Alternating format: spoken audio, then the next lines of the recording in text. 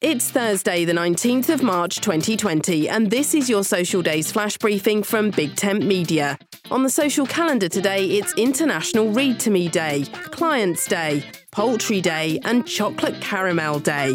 Now, when was the last time you read to someone? If you're like me with small people about the house, then there's certainly an opportunity to grab a book and read out loud. If not, then perhaps the dog would like to hear a story, or maybe your partner would, or the postman. Whoever it is, brighten someone's day by reading something to them, perhaps making it something positive for some extra points. My name's Suze Cooper. Make sure you head over to voiceworks.info to sign up for the Friday Flash Briefing.